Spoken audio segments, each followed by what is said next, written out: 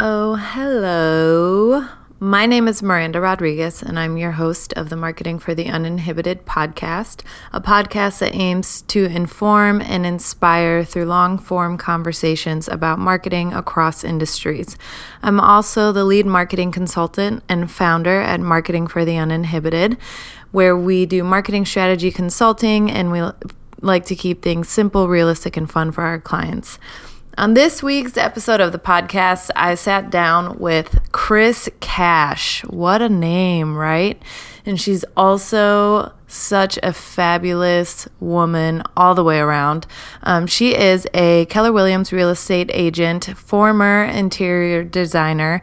She made the jump to work for herself as a real estate agent at a much later point in her career than most people would think to do. And we discuss what it took from a personal perspective to make that leap at that stage in her life, and how she dealt with the opinions and thoughts of other people. And she also gives us a little bit of decorating advice, and she also talks about understanding your why and the importance of having a niche in your business. And so I hope you enjoy this conversation. In case you're wondering, we are sipping on Tito's and soda, so if at any point Tito's wants to sponsor the podcast, you can contact me at marketinguninhibited.com. Also, at this point, I should probably just get the liquor store to sponsor me. I wonder if they would do that. Shout out to Foremost Liquors in downtown Aurora. If you know, you know. All right, enjoy the podcast. We'll talk to you next week. Hi, everyone. I'm Miranda from Marketing for the Uninhibited, and I'm here with Chris Cash, a real estate agent from Keller Williams. Thank you for being here. Thank you for having me. Do you want to tell us a little bit about yourself? Sure. I'm Chris Cash. I am, former life, I was an interior designer. I still am an interior designer. Yeah. I've just added the angle of realtor into the mix. So I call myself kind of a matchmaker of homes. So I help match people with their perfect home and help to make it more beautiful. And how long have you been in real estate now? December was a year. Congratulations. Yeah. How's it going? It was the best decision I ever made. Great first year. And how it seems like a natural path from interior designer to real estate, because that's what you're doing, right? Going into people's homes. Were you doing like private homes? Or are you doing when you were interior designing? Actually, yes and no. I started off in interior design with my mother when I was in my 20s, and we owned a decorating den franchise together. And then I ran that with my mother for about 4 years. And then I figured if I was going to continue to love my mother, I couldn't work with her anymore. Yes, I feel like So I left, and she continued to run the business, and I got offered a position in marketing and advertising. Did that for a while, and then got back into design. When I did, I went into commercial design. Ooh. So I was doing primarily window coverings for office buildings, restaurants, funeral homes. Oh, wow. I even did a convent for my nuns. gosh. So I had a variety of commercial projects. And then I would once in a while take residential. Then I went strictly residential. So I've done both. Was there one that you preferred, or are they just so different that it's... So different. Doing residential, you're dealing with a homeowner. There's emotions involved, Right. tastes. Lots of opinions. Yeah. When you're dealing with commercial, it's usually a set of blueprints and a budget, and cut and dry, get it done. Yeah, that would make sense. I can't imagine, I know what it's like to deal with people and their websites and their personal tastes, and I've seen that being micromanaged, but what's it like being in someone else's home trying to Yeah, it's very design that? personal, Yeah. right? Yeah. Oh my gosh. Yeah, and I can't project necessarily my tastes on them. It's their home, right? So I have to remove myself a little bit from the equation of what I like. But I can say, this goes better with this, Right. but in their taste. So now that you're in real estate, do you think you're better? It almost seems like you'd be better suited to listen to those needs because you did that for so long? Yes. To match them with the right house?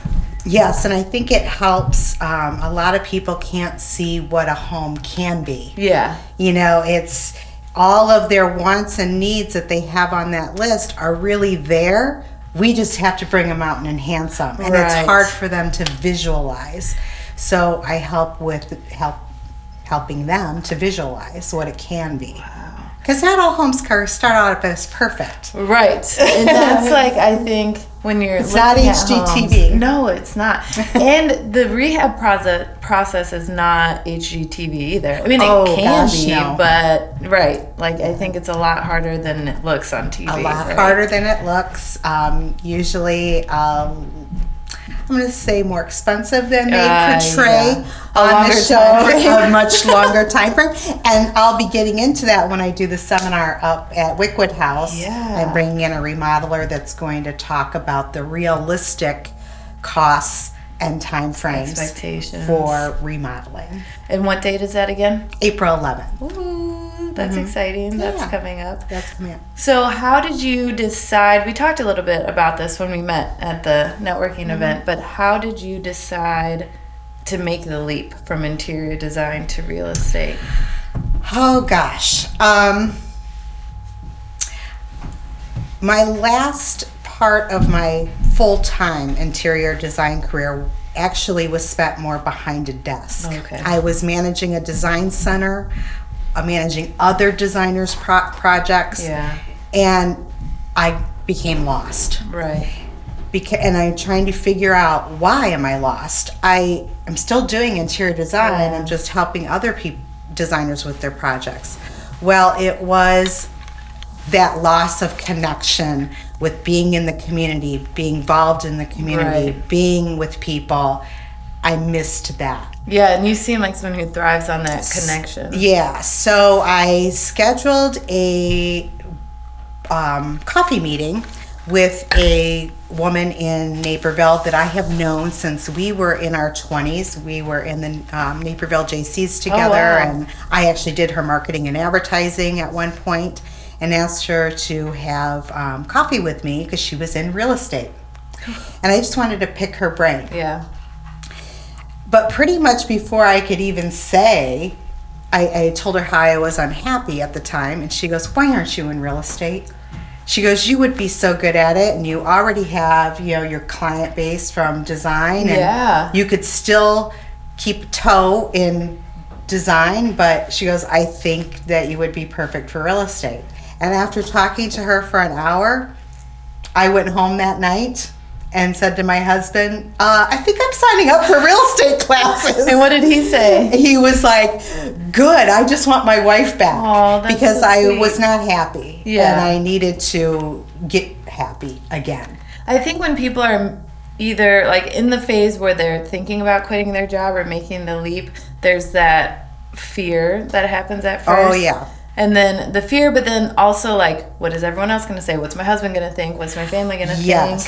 Friends, were you concerned about their opinions? Lots of things ran through my brain of, people are going to think, "Are you crazy? You're walking away from a job that is a salary. You're 6 miles from home. Right. I don't work nights or weekends. They're going to think, what's wrong with me?" Right. Well, what was wrong with me is it wasn't right. And you got to figure out, what's your why. Mm-hmm. My why for me was not money driven. My why is a connection with others, and being around people that are positive and supportive, and therefore being able to be positive and supportive to others. That's my why. I'm sorry. There was I got distracted. Something's going on upstairs. Yes. As always when we're here. But I think that's good, and I think people tend to tune out their why in an effort maybe to appease other people or because they're concerned of they want to stay in their safety zone too. Yeah. You make every excuse to stay in your safety zone. So how do you think, what drives you to be comfortable outside of that safety zone? Trying to look at the bigger picture, and the bigger picture is we're not on this earth for that long when you really think about it. Yeah. And I I think, approached an age where I was like, you know what? I don't got that many years to work in realistic. I don't want those last years of my work life to be miserable. Also, wanting to, I guess, challenge myself. I didn't feel challenged anymore. I felt like a robot because I was doing the same thing I had done for 15 years. I did it well. And it was like, okay, what else? There's got to be something else. There's got to be something. And another bigger picture is, okay, if I want to retire comfortably, I've also got to do something where I can make more money. Yeah. I was kind of stagnant where I was at. So you kind of hit a plateau there. Yeah. I was talking about this the other day with someone else, and how when you're in the corporate world, you pretty much know the trajectory for your role. And what your cap and income is going to be. And exactly. With real estate, there is no cap. Exactly, and just entrepreneurship in general. And there's so many different avenues. I sell real estate, list homes and sell them. But there's also investment angles, and you want to do investment properties. Do you want to do flips? So there's different avenues to make money. Right. Too. It sounds like when you started off, you had a niche, like you have interior design background. So how has that gone? I know we kind of talked about it. But. Great, and it's growing because I just over the years I have done some staging of properties for sale. And I was doing that as a designer for other real estate agents. Right. So I kind of have a collection in my basement of various accessories and wall art and small furniture items. And I've kept those. And so I stage, my own properties for sale now and plan to grow that staging end of the business. So, I'll be able to not only stage for myself and others, but I also have some designers that I'm going to bring on board to help me. Oh, cool. Because if I get too busy, I can't do both. And that's a good problem to have. Right. And also knowing when to delegate and what to delegate is a good boss move. Right. Right. Same thing when a buyer moves into a new home and they need things. Sometimes I'm able to help, but sometimes I will need to bring another designer in to help. There was Shoot, I just had a question I was going to ask you about that. Darn. Anyway. No, there was... Okay, well, we'll move on because I had a question. So now that you're 1 year in, how long do you foresee this going on? And how do you see it growing? Well, particularly the design and staging, and that can be a whole business unto itself. Right. I was recently at one of Keller Williams' training events in Austin, and there was a woman that got up and spoke in a small group session that we had. I believe she was in Florida. Same as me. Went from interior design to real estate and was just staging her own listings, and then more and more agents were asking her to stage for them. She started getting a collection. That collection outgrows your basement. So pretty soon you have to get a storage unit. Oh, wow. And it grew so much that now she has a moving van that's completely wrapped with her logo and information on it. She has a driver and delivery guys. And she has a 10,000 square foot facility of furniture, accessories, and she has a staff of 15. Oh my gosh. That just runs the staging and design end of it. How many years has she been doing this? Not sure, but that's probably amazing. But I could see a need for that, and may pursue that. We'll see how things go. Wow. So what? There's a bug. There's a bug. Sorry. There's noises. This is just real life maybe here. Bug means spring's coming. Yeah. Oh, I heard some birds this morning, and I thought the same thing. Yeah. I was like, yes, birds outside my window. There's hope. Yeah. So I know staging is important when it comes to listing a home. Yeah, absolutely. But what about the role that photography plays? Huge. If I could do like one shout out to the realtors in the world, it's do not take pictures with your cell phone of your properties. Right. Our job as realtors is to showcase that home in the best light possible to the public. You're not doing that by taking cell phone pictures. Right. Part of my expenses in my business, because it is my business, is to pay a professional photographer to go in and take pictures. And do you see, well, did you ever not use a professional photographer? No. Okay. Because there is, I would imagine, a difference between like your days on market and the clientele that you attract when you use a professional photographer. Absolutely. Your first impression is usually on the search engine sites, Realtor.com, Zillow, all of those.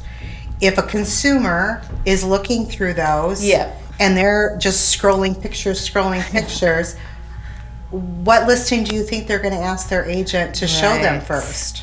And it's obvious. Well, I didn't mean to cut you off there, but when you're looking on, because I have some of those apps on my phone just for fun, just to look, and it's so obvious who has used a professional photographer and who has used someone to stage and set the scene versus those that haven't. Right. And why would you? For various reasons. I mean, training is number one. A lot of agents just weren't trained that way. Gotcha. I was trained that way from Keller Williams from the start.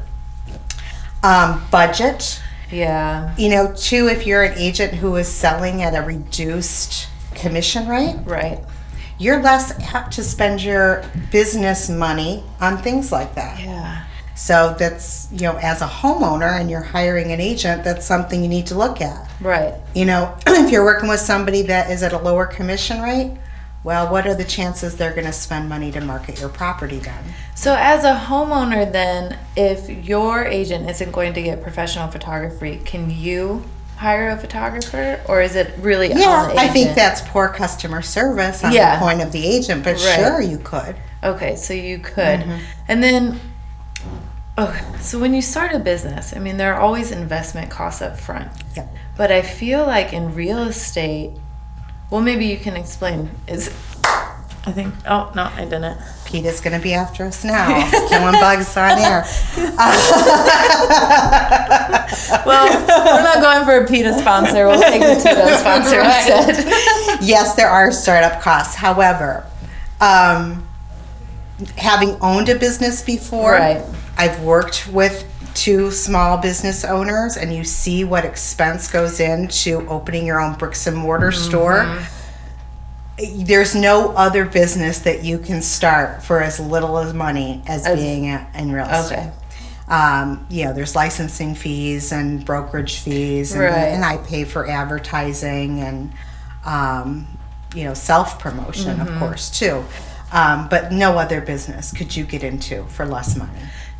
So when you say you pay for advertising, is that through Keller Williams? Or no, we all act as independent business owners. We just hold our licenses at a brokerage. You have to by law. Yeah. So my brokerage happens to be Keller Williams, but we are all treated as individual business owners. So, I pay anytime I place an ad in a magazine. I pay for my own signs. I pay for social media posts. Wow. Yeah. So, and are you responsible then do you put together your own marketing plan? I do. There are some agents that hire out professionals to help them with that because it's not their thing. Yeah. But kind of marketing and advertising was my thing too. Exactly. For a while. But I just recently brought on a friend of yours to help me with the social media end of it all, because that can become very overwhelming. It is overwhelming, and it is time consuming. Yeah. I think as an agent, you're on the go a lot of the time. I don't want to be stuck in front of my computer doing social media posts. Yeah. Jessica's going to be great at that. Yeah. And your website. So then, is the website you're building for real estate? Yeah, and the staging and design part. Wow. There'll be two separate sites, but, kind of connected together. So when you were younger, because it seems like you are creative always and definitely was creative. A people person. You always were? Yeah. Like, were you involved in anything specific? Were you an artist? Were you like a... No, I just, kind of remember as a kid, my favorite things were boxes of crayons and Light Bright. You're too young to remember Light Bright because I liked all the colors, and I wasn't that much of a doll person, although I liked the clothes, the fashion of it, so things like that. And I have done a little painting, but not, huge amount of painting. And your mom was in the industry too then, Yeah. so she was similar in that regard. So how did you come to get, what is it, teal and orange kitchen? Not completely. My kitchen's really gray, but I added teal and orange accents. Where did you add the accents? I bought these. Damn, I thought it was going to be like orange walls. No. I bought the coolest glass art tiles from I think they told me that they're the oldest glass blowing studio in Illinois. They're in Riverside. And they have the coolest glass art in there. So I bought these tiles, and they're orange with teal dots in them, and I hung them by my range instead of like some mortaring it to the wall like a backsplash. I hung them. So that was the inspiration. Cool. Then I started adding kind of retro teal vases and an orange pitcher and things to that, and then I have dining room chairs that are covered in an orange fabric. And fun. So it's not all over in your face, Yeah. teal and orange, but it has a little bit of a retro vibe. I really like that. I like neutral most of the time, but then the bright pops of color, I think, because sometimes if you put a lot of color in a room, it can be like, color vomit. But then when you do it like you do, tastefully, have you ever had to design a place that you were like, this is not good, or that you completely disagreed with? I don't know. I disagreed with. It was hard for me. I did one time a Victorian historical home that the person wanted to stay with the Victorian theme of the outside of the house and the inside. Victorian is not my thing. Yeah. Lace and ruffles and is so not me. So it was very hard, to design Victorian. And where do you have to do research for that then? I did a little bit for that, yes. But she was knew what she wanted. Mm-hmm. So in that case, you're listening to the client and just kind of executing to plan. Yeah, and she had historic pieces, for me to use as far as furniture went. But doing window treatments in Victorian style, was not easy. Where did you get those? Oh, I had them all custom made. Yeah. Oh my gosh, that's amazing. So who's custom making? Like who do you go to custom make? Victorian when things? I worked, I used to work for a lot of people in the area will know Roseland Draperies. They were in downtown Naperville for 35 years. We had our own workroom that would fabricate our custom draperies. And at that time, a lot of people were doing heavy draperies and puddling on the ground and the swags and all that. Then, now we're seeing much more simplistic drapery. But now I just use 2 local, workrooms that they're not open to the public. They're just for designer use. And I'll have them fabricate for me. That's amazing. So then in your house, did you I guess, how do you go about designing your own house? It's hard. I would imagine. Even picking out paint colors for yourself is hard. Right. So I'll call a friend in. That's why people hire designers. You're too close to it, right? You need somebody else to help you. So, but my house is pretty simplistic. I like, I'm going to say 1960s Scandinavian clean lines, tailored. So I don't have a lot. People are usually surprised that I don't have a lot of it's not this over the top thing, and I don't have a lot of accessories. Everything is very clean. And it's good that you know what you like, because I think, and this can be the same for web design or social media or whatever, that sometimes you just don't know what you need, but you need help. So is it easier? Because I know I've gone to a logo designer before and been like, okay, I know I don't like these things. People usually know what they don't like. And that's where they start? Mm-hmm. Is that like the base process? Tell me what you hate. How do you develop a home style? Because I feel like I'm living in an apartment right now. Mm-hmm. And I like thrifting. So like I found a really cool bar cart at Goodwill that I then painted and like rehabbed. So now it's my record player area in my living room with my plants and stuff. But I feel like I just kind of throw pieces together and I lack cohesiveness. And so do you have any advice? How do I bring it all together? Well, I can see in an apartment it is hard because probably you can see most of it from your living room. Yes. You can see everything, right? So it's hard to move things into other rooms when it gets a little overwhelming. But I usually tell people, to like pick 3 things that are your core favorite. Like if somebody told you had to get rid of everything in the room, but you could keep 3 things, what would they be? Yes. And those become your center, your focal point. Okay. Right? So say it's your bar cart. Mm-hmm. So that's going to be your focal point. Oh. So and that's your style, is that bar cart. Yeah, I love that bar cart. Uh-huh. And then you're allowed to put limited things on the bar cart. Yeah. You can't junk up the bar cart. I know. Like 3, I say odd numbers. So 3 or 5 things on the top of the bar cart. Okay. Then I need to declutter. And then, whatever your other 2 things are, maybe one of those things goes on a mantle or on a shelf, and you can decorate around that one thing. Okay. 3 or 5 things. That makes sense. So sometimes you need to edit. Yes. And get rid of things that you don't love. Let somebody else love them. How do you feel about Marie Kondo? Because I was thinking about like how she says the process, to hold it and like, does it give you joy? Because I did that in some aspects, like with my clothes, but I haven't done that in absolutely other knickknacks and things. Yeah, I mean, I have helped women that they have something that's been in their living room for over 20 years. Well, do you love it? Not really. I'm like, then, yes, it's nice. Yes, I can see you spent a lot. See, what holds people onto that sometimes is they think, I spent a lot of money for that. Yeah.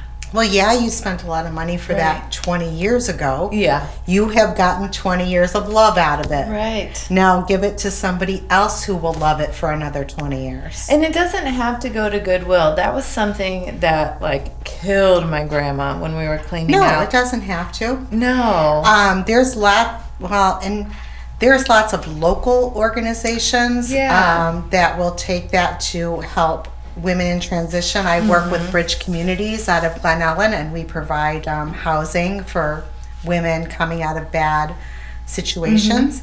And I've gone into a home that we did for a Bridge recipient and decorated that place. Right. Some of these women have never had nice things before. Yeah. So to come in and see, a whole plate, not just that you were given the keys to a place to go in, but to walk in and have it be fully furnished. Oh my gosh. And with nice things. Nice things, yeah. I think I volunteer with Mutual Ground, which is similar. Same. Yep. Yeah, right here in Aurora.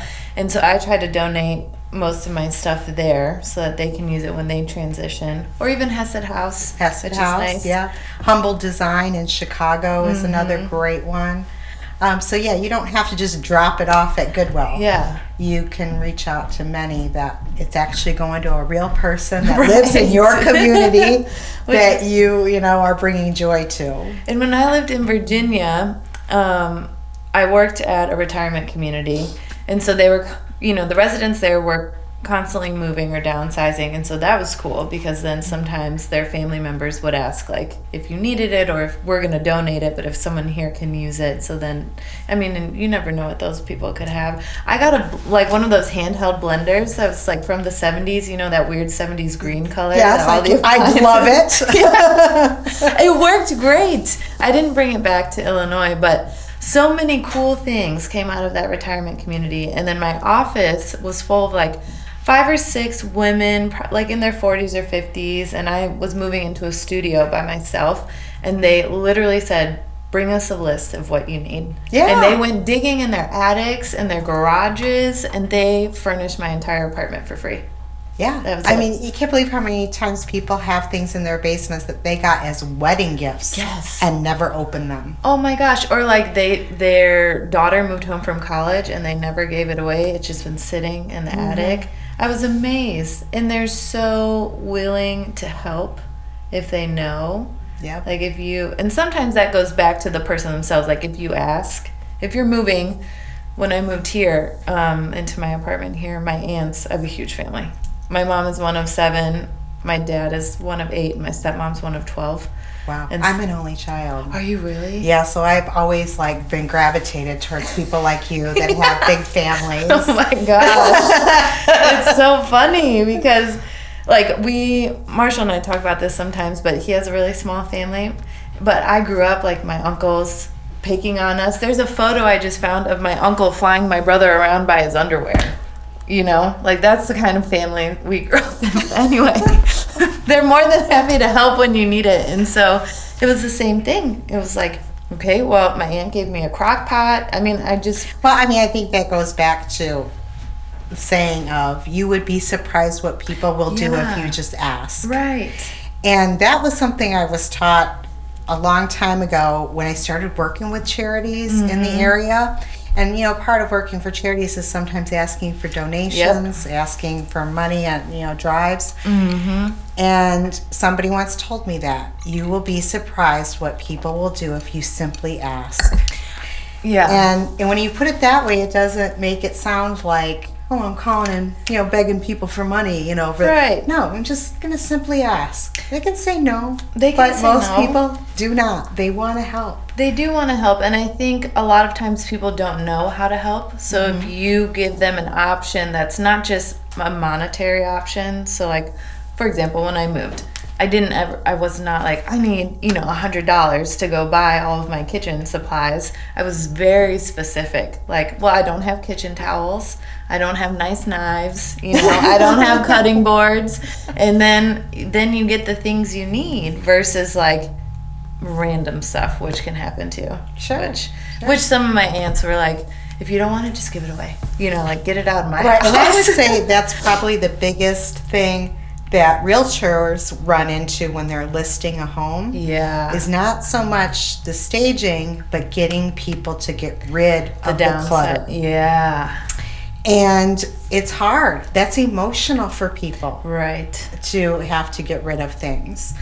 Or even just pack them up and put them in a storage unit. It's emotional for them. So what is that? Do you have a process when you work with people? Yeah, usually I will go through with a list, and I will start to, make a list of everything that needs to be eliminated. Yeah.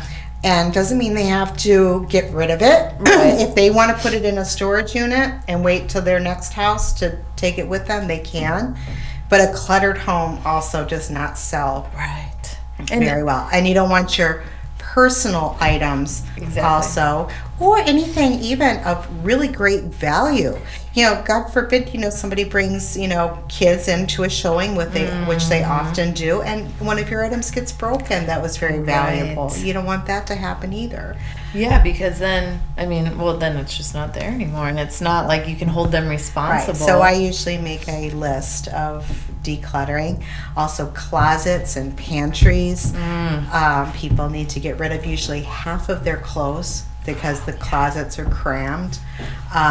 Shoes and boots and all of that. I'll give them little, pretty baskets to put everything in, so everything looks neat and tidy.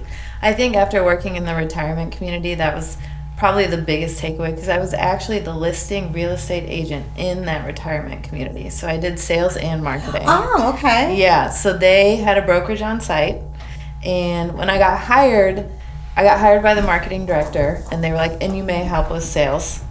And then it was okay, we're going to have you get your real estate license and all this. And then I was, anyway, it ended up being a much bigger role than we anticipated. So that retirement community, when you moved in, your buy-in was the purchase of your home. So everyone who was moving in was moving out of these homes they had lived in for 40 years. They still do that around here. Yeah, exactly. And that process was so emotional, but then I was on the other end. So when those residents were in the retirement community and were no longer able to live in their home independently, that's an even more emotional decision, because a lot of times then you're dealing with the families and the estates and the attorneys and all of that. And so just watching these people go through their parents' stuff. And when my grandpa got to that point where he had to downsize, he was throwing away bags of history because he was like, I don't want to deal with it. Yeah, they become overwhelmed. Yeah, so overwhelmed. And there's so many things now that,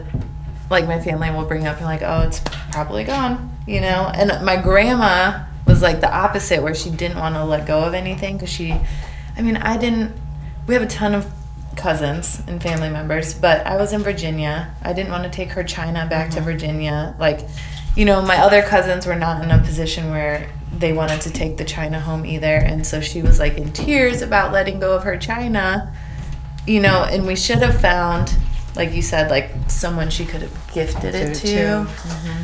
I don't know what happened to it actually. But she just didn't want her china to go to Goodwill. I don't know if people still do china anymore. I don't think they do. I don't think they do. And it was like such a big deal for her to have that set, I think, because they grew up really poor. Because usually it's not the thing; it's the memory that surrounds the thing, right? So she was probably given it as a wedding gift, or just remembers family gatherings and everybody using that china. Oh, so it's usually not the thing; it's the memories surrounding the thing. Yeah, and I don't know where it went. But that's a really hard process to go through. And I know my mom, having gone through that with my grandparents, has like started cleaning out her closets and her attic and everything because, one, you don't want your children to be in that same position if you don't do it. But then two, while you have control and time, I think it's easier to go through it piece by piece. Right. Versus, she's considering selling too, but that's a little more motivation for her now, But so are you pretty good about clutter then in your own home? No, it's weird. Yes, in the main living spaces. Yes. My husband would majorly argue that fact with my closet, my out of control shoe habits, and my office. My office, I like to call it goes through a binge and a purge. I'm the same. I go through these waves where I hit a wall and I'm like, I cannot do a single thing until I clean this whole thing and get it all organized. And then I get busy and I let stuff pile and I start throwing things where they shouldn't be, and pretty soon, how did all this clutter happen? Now I gotta purge again. Yes. So to consistently keep it clean and organized, no. But I love it clean and organized. I do love it clean and organized, and I think I work better that way, but I'm the same way. Like when I left my home office right now, I was like, when did this tornado happen? Right. Like, I thought... and it's usually paperwork, mail, and, various flyers I get from events, people's business cards, how did all these piles happen? What do you do with business cards? I want a system for business cards. And why can't we just eliminate those in the world? Okay, so in the age of technology now, why can't we eliminate the paper business card? I think we can, because I went to a conference in LA last year. It was a much younger crowd than I thought, like a lot of 20s. I thought it was more entrepreneurial, but it was more like I like the idea of being an entrepreneur. I haven't yet, made the leap. But nobody, I had just rebranded. I had new business cards. I rushed them so I could have them for the conference, and no one had business cards. Like, no one. I asked one lady. See, if our phones would, phones, like I know my Samsung, you can touch it to another Samsung and you can transfer. But unfortunately, not everybody's on the same sounds like a good app idea. thing. Yeah. A good app idea? Yeah, it would pull up on your phone. Cool. So if somebody says, oh, do you have a card? You can just pull it up your phone and go, touch your phone to my phone and you got it. Right. And but everyone was doing Instagram. That was like the business card, and people were just passing their phones around whatever circle we were sitting in. And that's so awkward. It was so bizarre. And then we got to come up with a business idea right here, right now, the app. to eliminate business cards. The app. What kind of app can we develop? something like that where you scan something, you have your own barcode, but yeah, I mean, most people have a barcode reader on the phone, right? Yeah, if you... I love QR codes, like, kind of, like, I think that was, like, well, that was the point, right? And it, like, didn't make it. It didn't make it. Because I don't think people were using them correctly. And then Snapchat. Snapchat. Oh, but Instagram now has a thing where you can scan... Like, if you pull up your Instagram code, then I can scan your code and... Yes. Right? Mm-hmm. That's how that works. We need to figure that out because I have... I mean, I love my logo that Yeah. I just did. You know, my logo is very pretty. But, you know, I don't think I need to hand it out in cards. I'd rather people see it on my website. They see it on my other marketing materials. And Right. I don't need the abundance of cards all the time. Cards and just print material in general. Because even, especially when you do an event, that stuff ends up in the garbage. Yeah. You know, you can talk to someone about it and you can give them that, but like it's 9 times out of 10 going to go straight in the trash.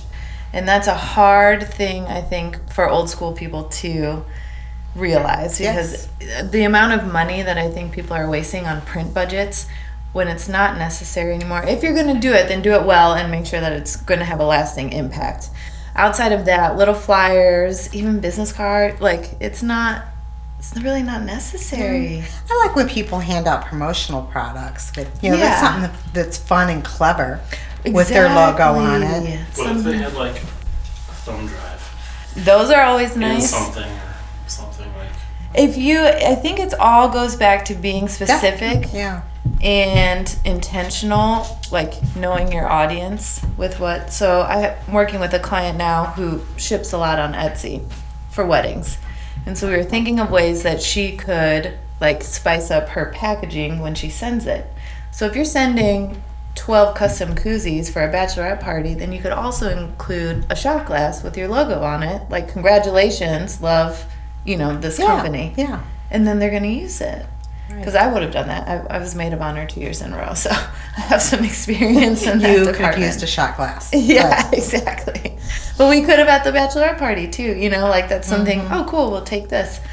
So I love clever marketing ideas. I do, too. And it's not, everyone can use a pen, but you're going to lose it. You're going to lose that pen. Yeah. And if you don't buy good quality pens, then it's going straight in the trash, too. Right. They break, the little springs pop out. Yeah. Or they don't write well, or I think we can get just more intentional with because even here, like, I've been thinking about getting glasses. Yes. Like branded stemware or mugs or something. Right. Yeah. Like a talk show. I don't know how many people watch it versus listen to it, so that's something I'm experimenting with too. But now maybe people can chime in of should we blatantly display our vodka and soda, or should it be hidden in a mug like on a talk show? Oh my God. I always wonder, don't you wonder, like, if they all have alcohol in those mugs. Yeah. Oh. Maybe not morning shows, except for Kathy Lee and Hoda. Well, and they're just wide open with it. They don't care. Yeah. Because they're Kathy Lee and Hoda. But I think nighttime talk shows, they always have liquor in those coffee mugs. Oh my God, I always thought it was water. I don't think so.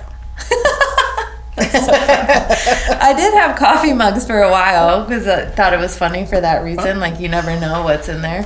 But then one broke, so I thought, whatever. Now but that's why I need kind of, whether it's branded or not, I need glasses to keep here. Yeah, I think you need prettier glasses. Yeah, prettier glass, not these. Because you're mainly promoting women on the program. Yeah, right? a lot of women. We're both into that, promoting women in business. Yeah, and even men, they don't mind drinking out of a fancy glass. They're just about the experience. Yeah. My brother has the fanciest espresso cups, like from all over the world. It's become a thing. People go places and they bring Eddie these like espresso cups. Yeah, like handmade. That's really cool. He has one from here. Maybe there's just one from here and one from Mexico. Maybe. And maybe from all over the world. Aurora and Mexico. We did buy him some from Turkey, but then they broke.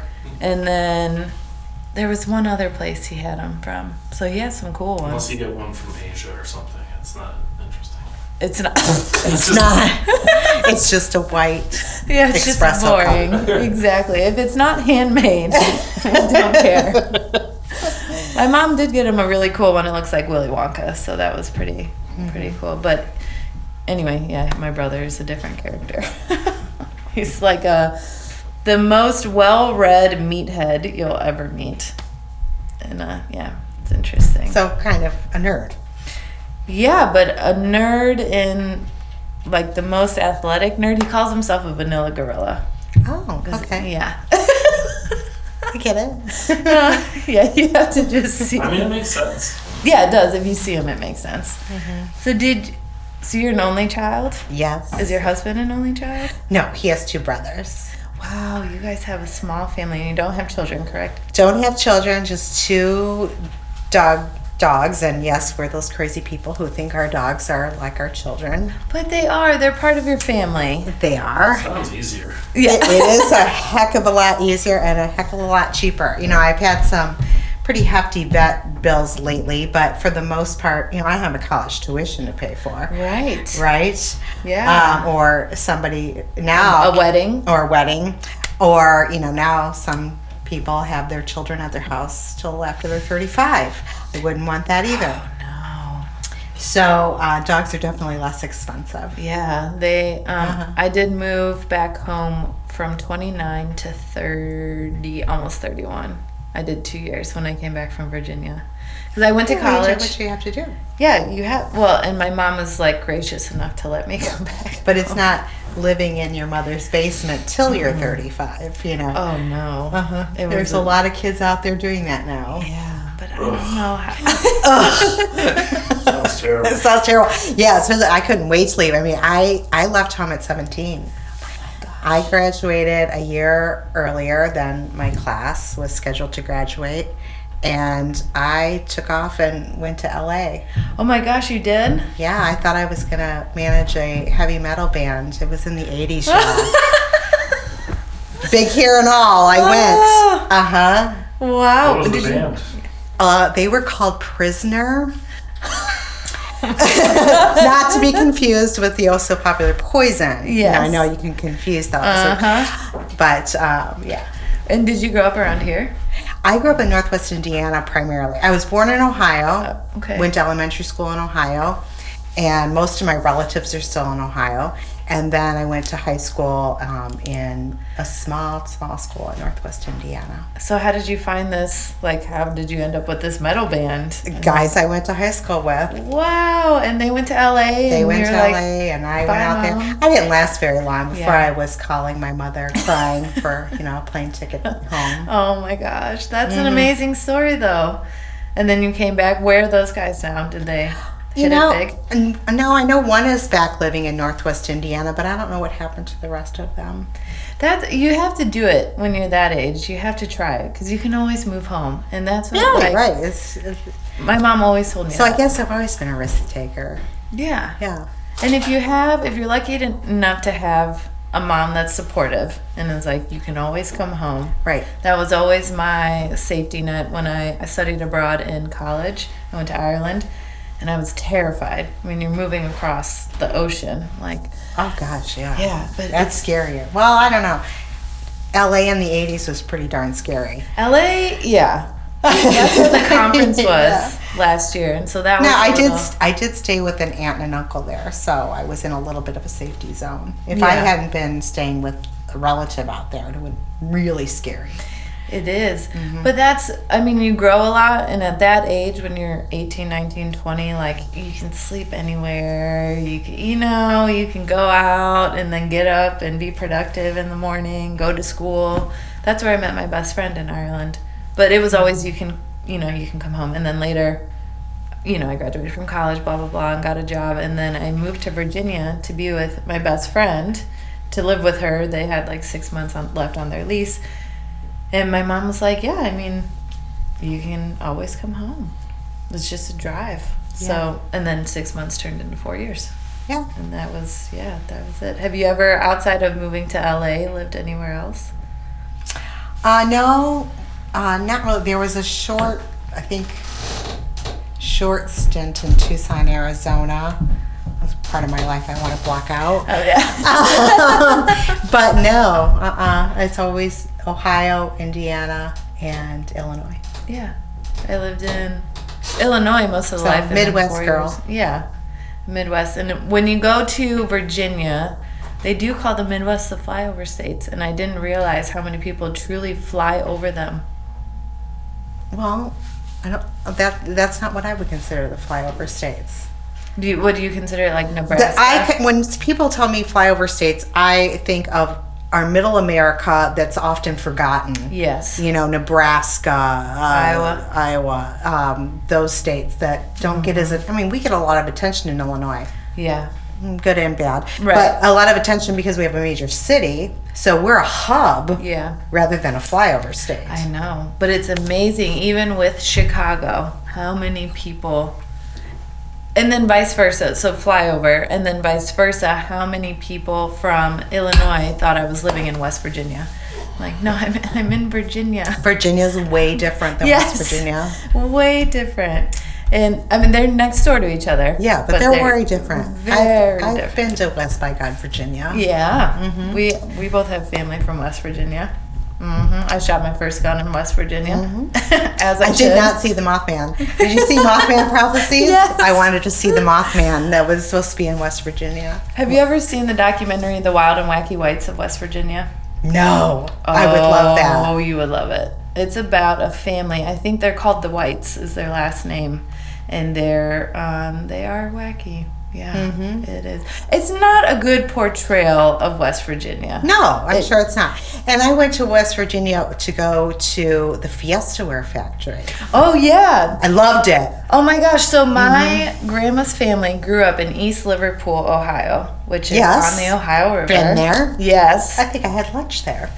You probably did It's because some cute little tea shop or something. I haven't been there in a long time. But before it was like Fiesta Ware as we know it now, Yes. they all worked in the pottery Fiesta Ware shop. factory. Yep.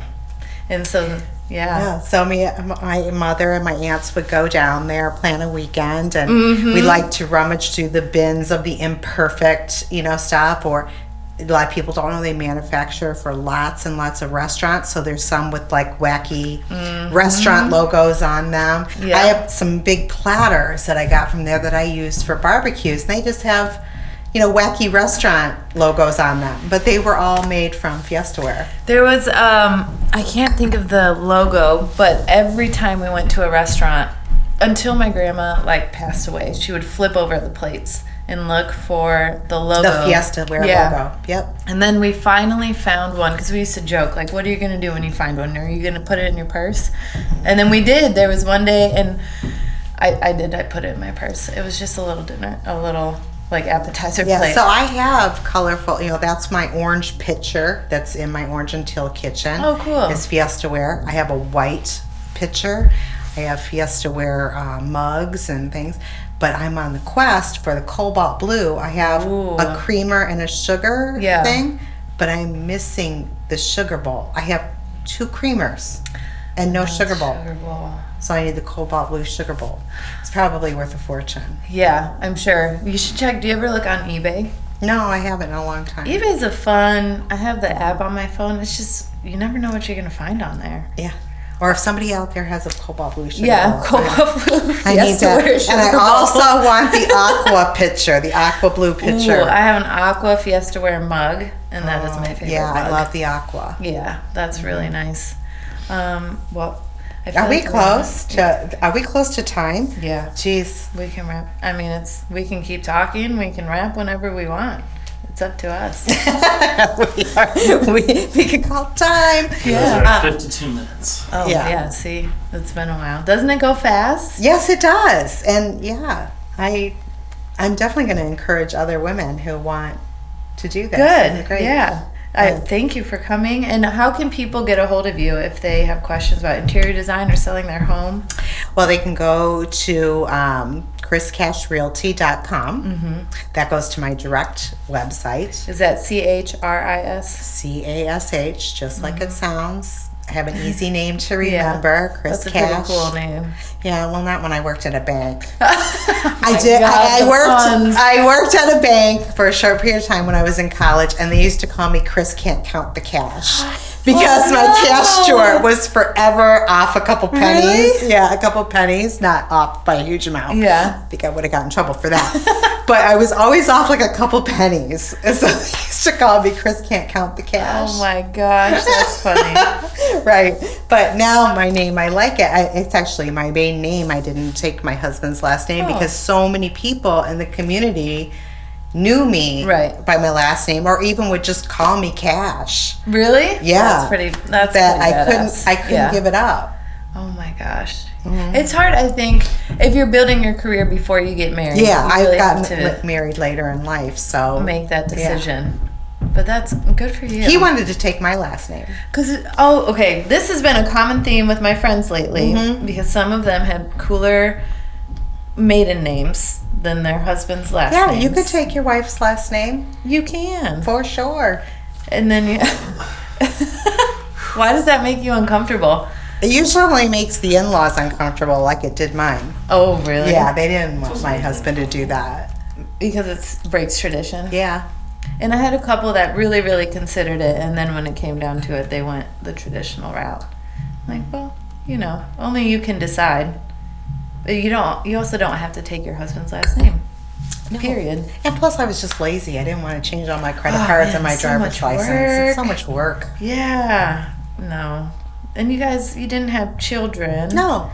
So it's not like they would have thought it was weird, Even so, celebrities do it all the time. Yeah. Do you think they really do, or they just maintain that public persona? Yeah, I think there's probably a mixture of both. Yeah, that's true. Probably a mixture of both. Anyway, this has been lovely. Thank you. Is there anything else you wanted to get out there? I think. I think, mainly I just like you. I want to encourage women to, if you're like me and you waited till you're 50 years old to start a new career, to take a leap of faith and do it. And I'm happy to talk to anybody about it. I think that having people of different ages on here is so important because you can see that can be done at any age. Like, you're not too old, you're not too young, you're not too inexperienced. Right. You just got to go for it. Go for it. But also, and have that support, too. Oh, and and I never was taught this, but I think a lot of women were, is fear of failure. I say fear. Right. Fail often, yes. Fail forward. That's kind of our company motto. Right. You're gonna fail. And fail faster. And fail fast, fail often, fail forward. Yes, that has been. It's okay to fail. It is, but you just can't get stuck there. No, get stuck. And that's been a recurring theme on this podcast, especially like when it comes to marketing and people pour their heart into something and they work on it, and then it's just not working. You have to know when to give that up and say this failed. I need to move on. Because if you get stuck in the failure part, then you're just never going to make forward progress. Yeah. Good. Well, that's a great way to end it then. Yeah. All right, let's cheers. Cheers. Cheers. Thank you. Woohoo. We did it.